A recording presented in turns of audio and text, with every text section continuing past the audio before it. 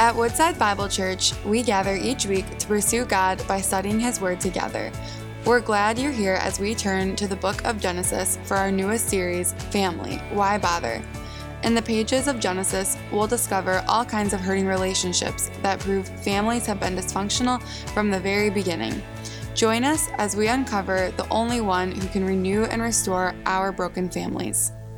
So as we jump in, I want to share a quote, and maybe you've heard this before, all right? This is a fairly common statement.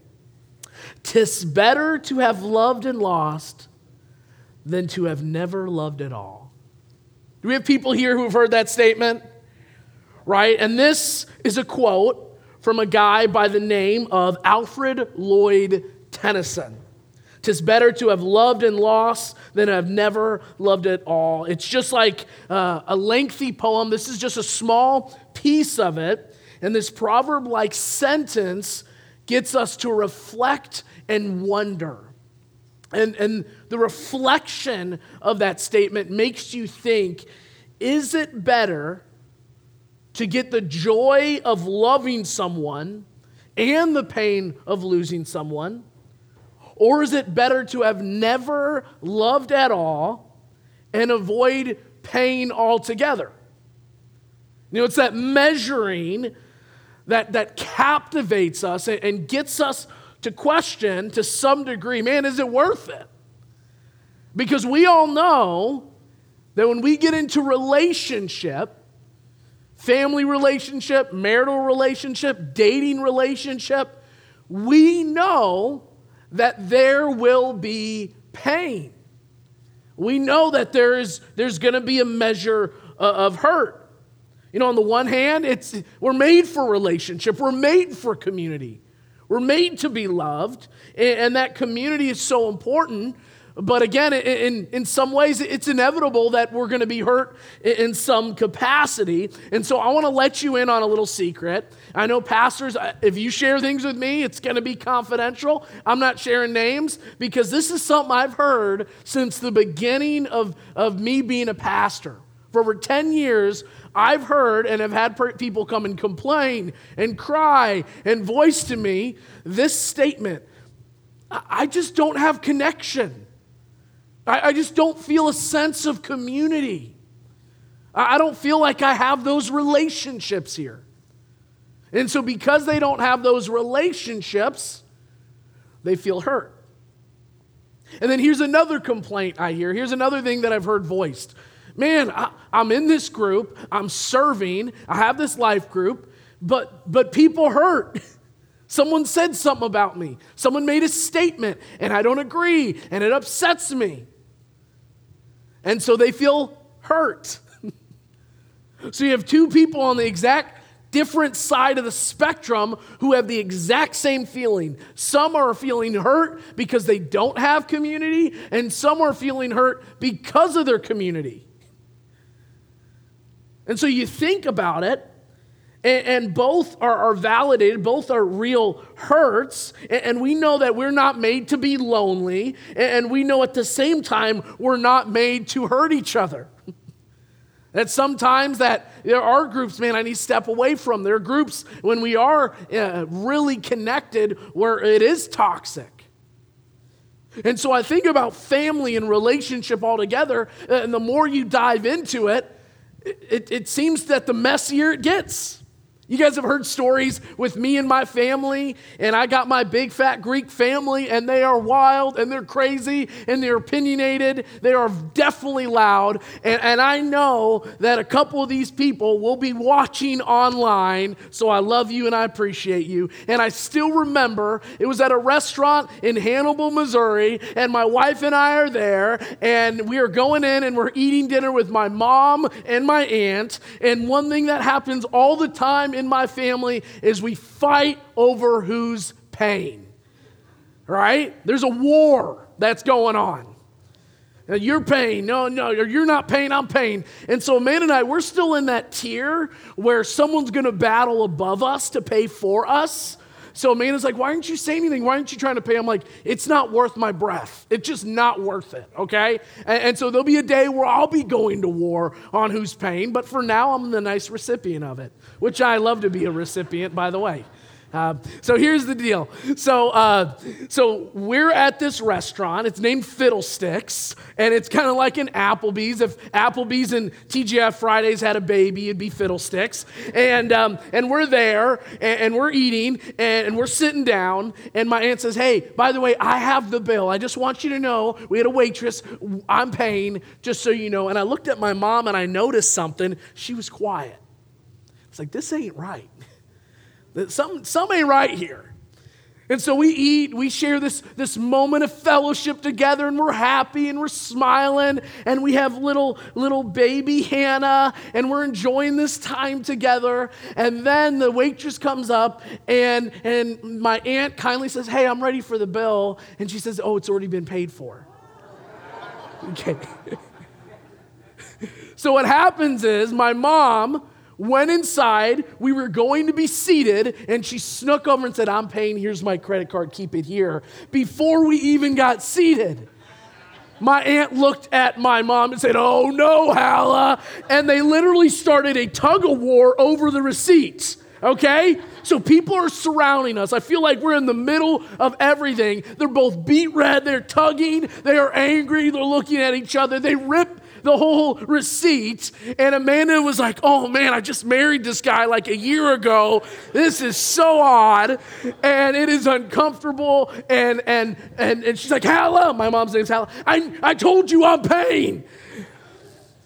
I know messiness. When you get in family, it gets a little nasty, it gets a little crazy at times, and really God has made us to not be alone. So here we are, week 2 in our series called Family. But I love that question after the picture of family. It says, why bother? Why bother with this? Why even worry about this? And we've been talking through the book of Genesis. We started off in Genesis. We're going to be studying in chapter 2 and chapter 3, digging into it. And what we love about Genesis is it explores the first families. And then it goes into some of the other early patriarchs of our faith and their families. And when you look at all their families, this is why I know the Bible wasn't written by man, but written by God, because if man wrote it, we would make all our families awesome and no issues, because these are godly families. But people in the Bible are pretty messed up at times because they're real people. And real people have real problems. And real problems, they affect everyone. And maybe you're that person who says, man, I'm having issues at my home. I'm having issues with my kids. I'm having issues with my sister. I'm having issues with my friends. And hey, join the party, because people are messy. And so we read in Genesis that there are some crazy family dynamics. And so we get to talk today about the very first family. Where do you start? Let's start with the very first family.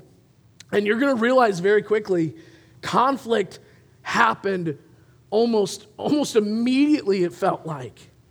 And so these verses and these chapters early in Genesis will show us this fact. We were made for community. Yes, we are made for community. But guess what? Sin separates us. What that's saying is, yeah, we were made for community, but we're all fallen people, and we struggle. And so inevitably, there's going to be some damage, and there's going to be occasionally some drama. And that's because of sin. We were made for it, but because of our fallen nature, it tends to cause some tension. It tends to cause some wear and tear because we are human. And that damage and drama, it's something that's going to follow any of us in some capacity. And so we want to answer the question, how can we experience restoration? How can we experience peace? How can we experience reconciliation in our relationships? Because when we read about Adam and Eve, we know how it played out for them. But if we look at them, maybe we can reverse look at it and say, okay, what can we learn from them that they did wrong, that we can glean from, and not recreate what they were struggling with? Because in their story of reconciliation and restoration, there were numerous different little caveats that we see that, man, let's just not do that. And so, okay, let's do a quick review. Genesis 1, we talked about God speaking universe into existence, and throughout the creation account, 7 times, in fact, it says that what God saw, what he created, was good. Right? So I'm just going to shoot through these. God saw light, and it was good. God saw the sky and the earth. It was good. He saw the animals and vegetations and plants. He saw it. It was all good. And then when God creates in his final work on day 6, it says that it was very good. So I need you to hone in on this for a second. It was good. It was good. It was good. It was very good. And then in chapter 2, we get more detail with the description, a detailed description of the creation of Adam. You know, the first man, first human. And then it says in verse 18 of chapter 2, it says, "Then the Lord God said, it is not good for man to be alone." Okay, so this is interesting, right? The Lord said, it's not good for man to be alone, but if we have some Bible scholars in here, we know that this should, make our antenna go up. Because here we go, the Bible readers, for all of us, this discrepancy, it's like, okay, God said, this is good, everything's good, it's good, and then now it says, not good. You see how God used the uniqueness of his word? This is good, this is good, this is good. Well, it's not good for man to be alone. He's using this moment to catch our attention. He's saying, hey, by breaking this pattern, I want you to not miss this. It's not good for man to be alone. In other words, we were made for community. We weren't made to be lonely.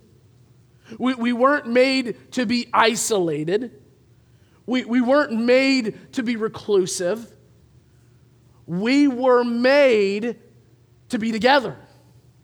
We were made in so many different ways to have relationship. And so what happens next, in the next few verses, is God works to help this not good situation. He puts man into a deep sleep and takes out one of his ribs, and then he creates a companion, and the woman who quickly becomes his wife, she's there.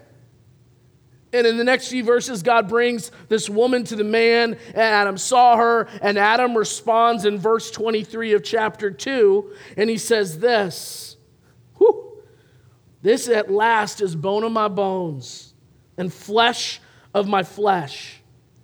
She shall be called woman because she was taken out of man." I found a funny joke. Am I allowed to say jokes as a pastor? Yes? Okay. So this is how it goes. Eve said this, "Adam, are you seeing someone else?" Adam said, "No, you're the only woman on earth, baby." Then Adam said, "Okay, what are you doing? What are you doing?" And Eve was counting his ribs. Get it? Because woman out of, okay, all right, that was bad. Okay, okay, get it? Woman was made of rib, 2 rib, okay. All right, here we go. So, it's Memorial Weekend, okay? So here we go. We got 2 things. 2 things here. He says that she's bone of his bone and flesh of his flesh. And this was a way for him to say, we're same, we're family. We're together. You know, in ancient traditions, in ancient world, they didn't just say, hey, we're the same blood. They said we're bone and we are flesh. You know, we might say, hey, we're blood, right? We're blood. The ancient world used to say, you're bone and flesh of mine. And so here when he says that, in other words, he is saying, hey, our marriage relationship, because we are one. We are same. We are together. And so we realize when he says this, hey, we are a family unit.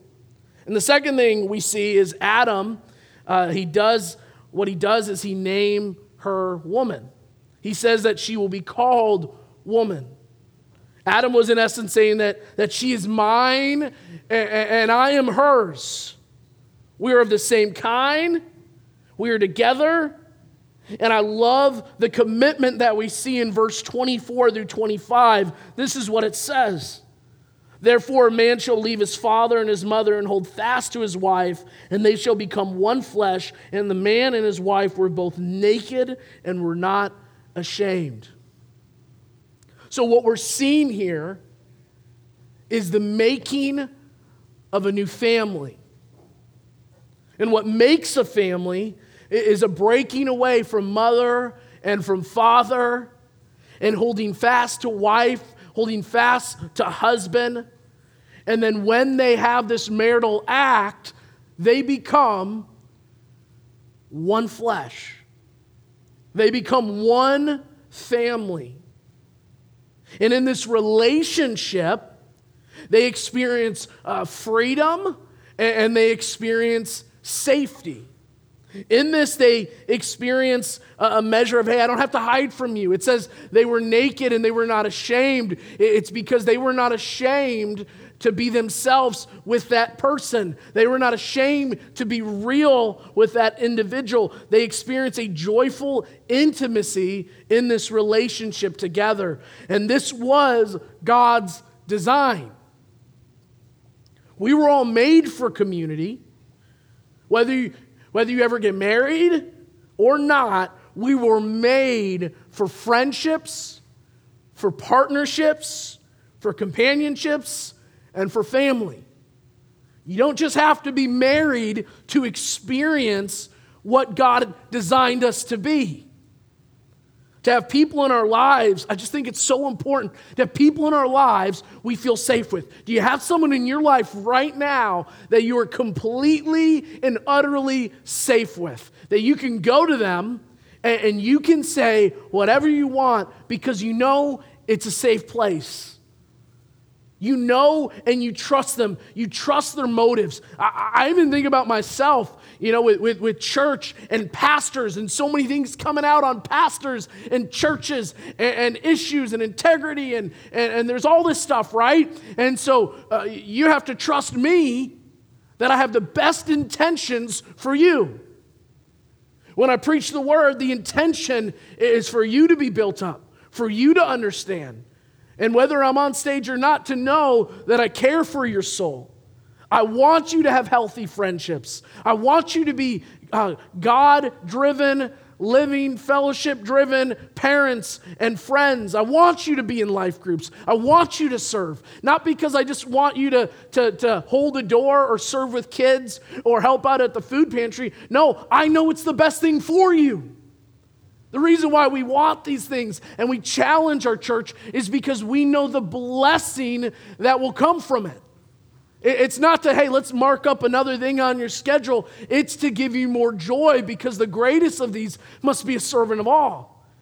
The more we serve, we become in the nature of God. The more we're generous, we become in the nature of God. The more we pray, we become in the nature of God, right? The heartbeat of Jesus was a heart of prayer, a heart of service. And so the more we do these things, we know that will build you up.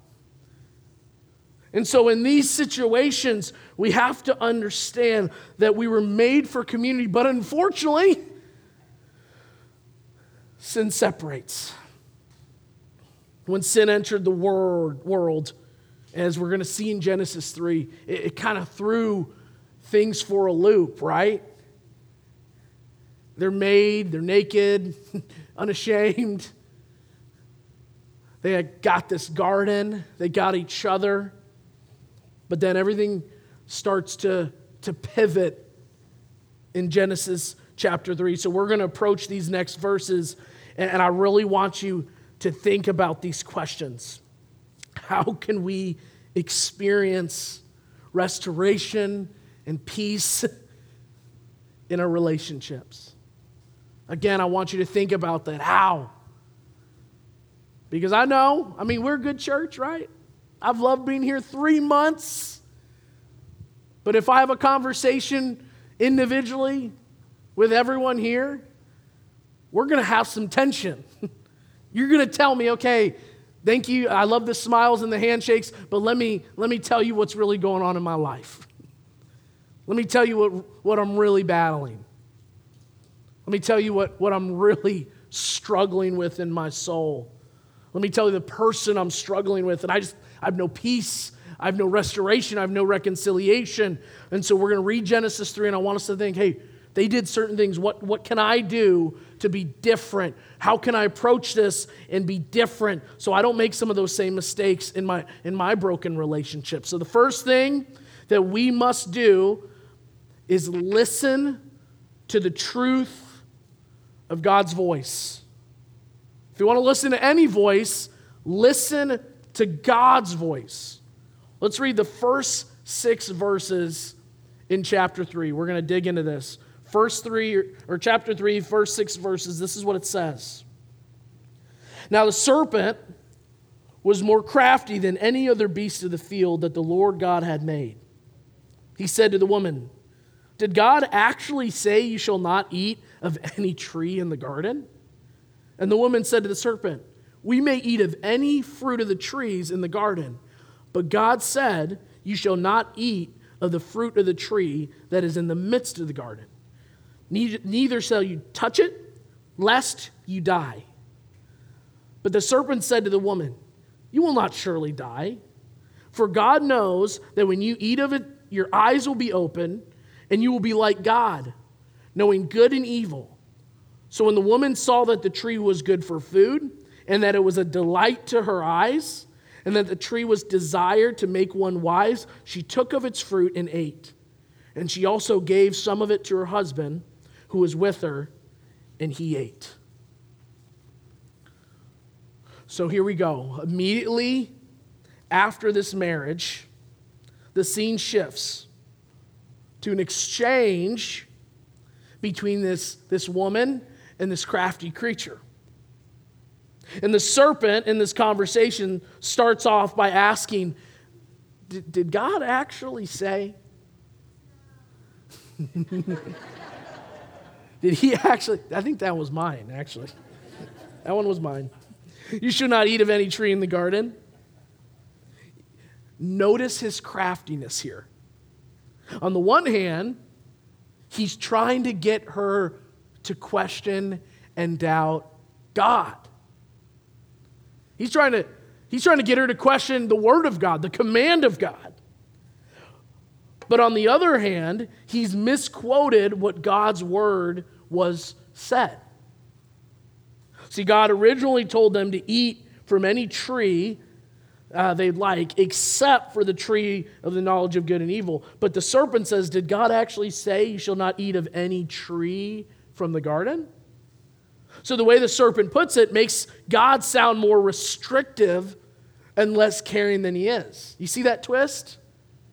It's like, man, God's just trying to steal your joy.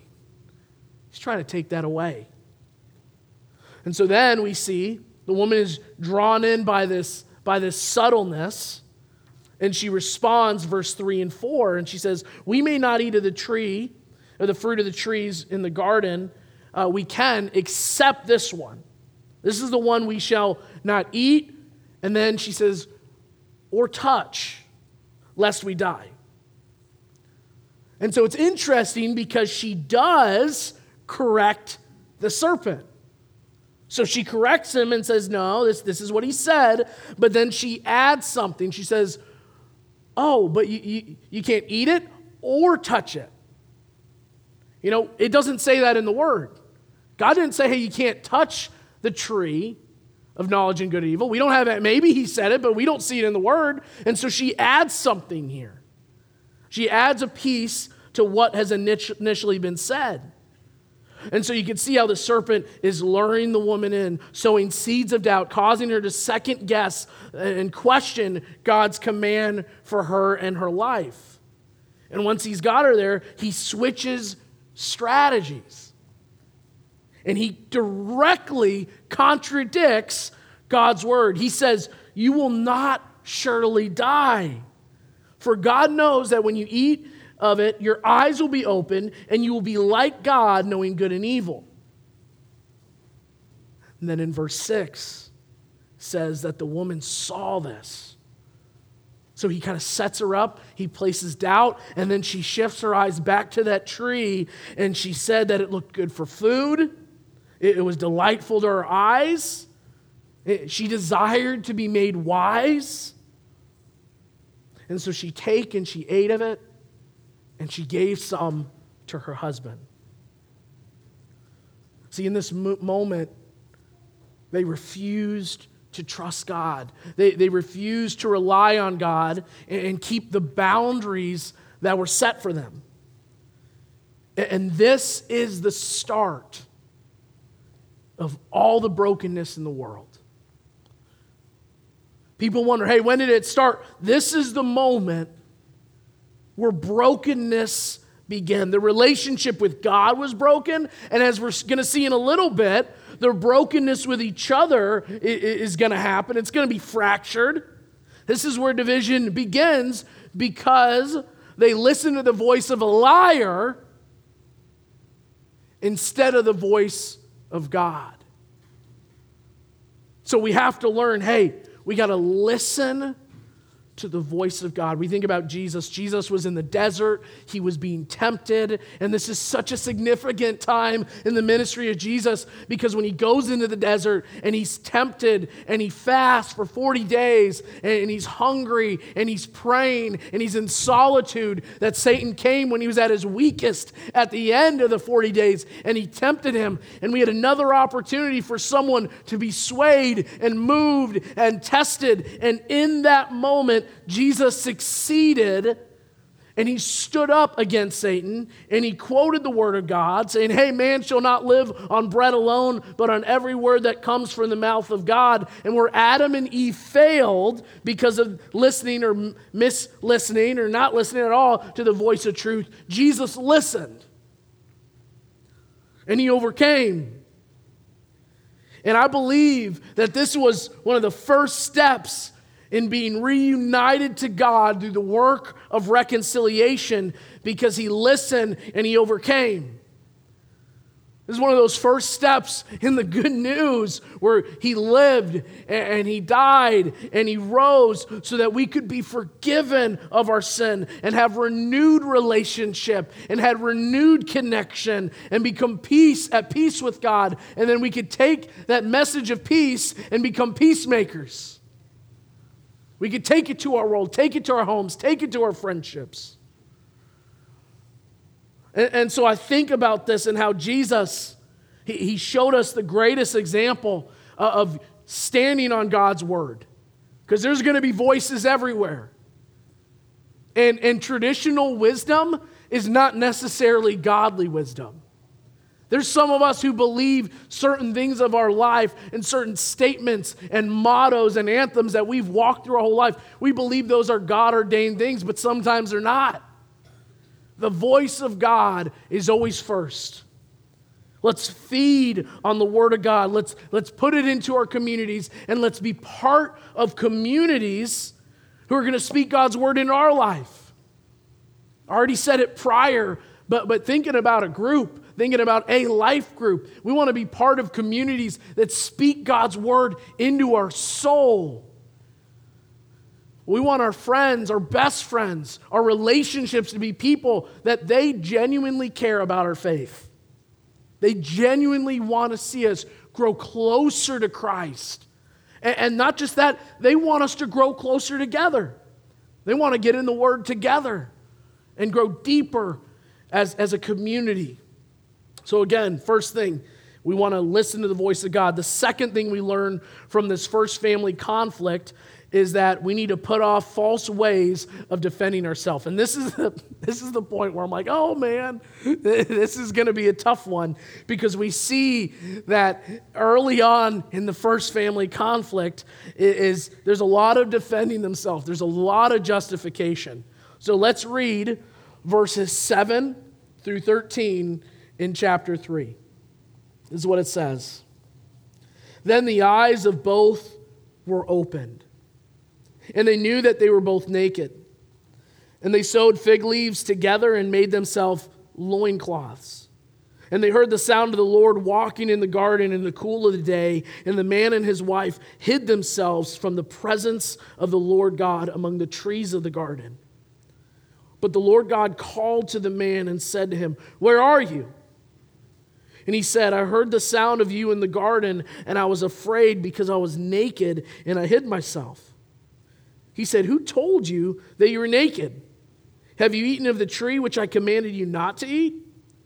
The man said, the woman whom you gave me to be with, she gave me fruit from the tree, and I ate. Then the Lord God said to the woman, what is this that you have done? The woman said, the serpent deceived me, and I ate. So here in this moment, right after this couple, the first couple, eats the fruit and disobeys God, verse 7 happens, and their eyes are opened. Their eyes are opened, and it says that they both knew they were naked, and they sewed fig leaves together and made themselves loincloths. You know, previously we were told they were naked and without shame. The couple had nothing to hide, no need to cover up, but now sin has come into the world and they want to hide themselves. They are ashamed. They are scared. And so in this moment, when they're covering up and they're afraid and they hear the footsteps of God in the garden, when God confronts them, this is what happens. He goes to Adam first and he asks him, hey, did you eat? Did you eat from the tree which I commanded you not to eat? And what is his response? The woman whom you gave me,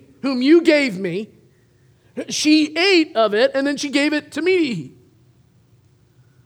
So with these words, Adam is not physically covering himself, but he's still covering himself in a way where he's justifying his actions. He's pointing the blame. Notice he's not saying anything technically wrong, right? Like God did give him Eve, right? He did give him Eve to be in his life. It is true. And Adam's not lying here. Nevertheless, what he's doing is what I call the blame game. He's becoming the blamer. You gave her to me. You gave her to me, and then she ate it, and then I ate it. He's what I call the blamer. So he can't even look at himself. And then with the woman, God asks her, what have you done? And she responds, the serpent deceived me, and I ate. So again, what she says is true. The serpent did deceive her, and he was strategic in how he came up with a plan to deceive her. But she is playing what we call the victim card. So now we have the blamer, and then we have the victim. Both ways are ways to justify that they did nothing wrong. And with this, the blamer and the victim, division starts. Right, you got Adam, you got Eve, and one's blaming the other, and one's the victim. That doesn't sound like any of your relationships, right? We got no victims, we got no blamers. Well, she did this, or only if she did that, or if only he did this, or who am I? I mean, he did this too. We can very easily sway away from looking in the mirror. You know, luckily with me, I'm perfect, so I'm glad you guys have a pastor like me who's never the blamer, never the victim. I am perfect. Not to brag, of course, but the reality is we've all been there. I believe it's in our fallen nature. We want to preserve, we want to protect, we want to say, okay, no. Before anything, we want to start protecting our own feelings, our own nature, and if we're not careful with constructive criticism, we're just going to become bitter and not actually be able to look in the mirror and realize that, man, there probably was a part of this that was me. And so in this fallen nature, we just got to remember the word of God. I think Matthew 7:5 is huge. Jesus says, hey, you hypocrite, just focus. First take the log out of your own eye, then you will see clearly to take the speck out of your brother's eye. He says, hey guys, think about it. Think about yourself and where you stand in this. Think about in this moment, if you are able and willing to ask the hard questions about yourself. I mean, this is a question. I want to put it up here so we can see. All right? Within the experience of that conflict, yes, that conflict, are you quicker to criticize the other person or to examine yourself? Whatever that conflict is, are you quicker to criticize the other person or examine yourself? Second thing I want you to think. Do you spend most of your time reflecting on and talking about what they did wrong, how they screwed up, or are you equally concerned with your role in the matter? I'm not saying, well, Winston, it's 75% them. I know. We can run percentages all day. We cannot control them. We can only control us. What they do is between them and God. We can only control our actions in this. So are we equally concerned with our role in the matter? I always say it takes 2 to tango, 3 to create a soap opera. You know? It's true. There is a measure where we have to look and say, okay, even if it's 99% and I'm just the 1%, what is my 1% that I need to learn from and grow from? What is it that I need to hone in on? Because I want to make sure that I don't just live as the blamer or the victim. I don't want to be the person, it's them, or look what they did to me. I want to be here and say, you know what? This is what happened.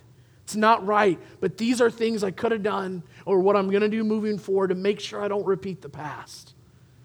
Doesn't mean we don't feel, doesn't mean we don't hurt, doesn't mean we just walk away saying, oh, I'm great. It just means that we at least take time and reflect and don't just point fingers, because that takes the focus away from what can I take away from this? What can I learn from? And then the final thing is, since we listen to the voice of God, God's voice, we set aside ways of defending ourselves. Now we need to receive the gracious provision of God. I love this. Genesis 3:21 says, and the Lord God made for Adam and for his wife garments of skins and clothed them. It just blows my mind that they sinned, they wandered from him, and in that moment they had rinky-dink leaves, and he took and he slaughtered an animal to give them clothes.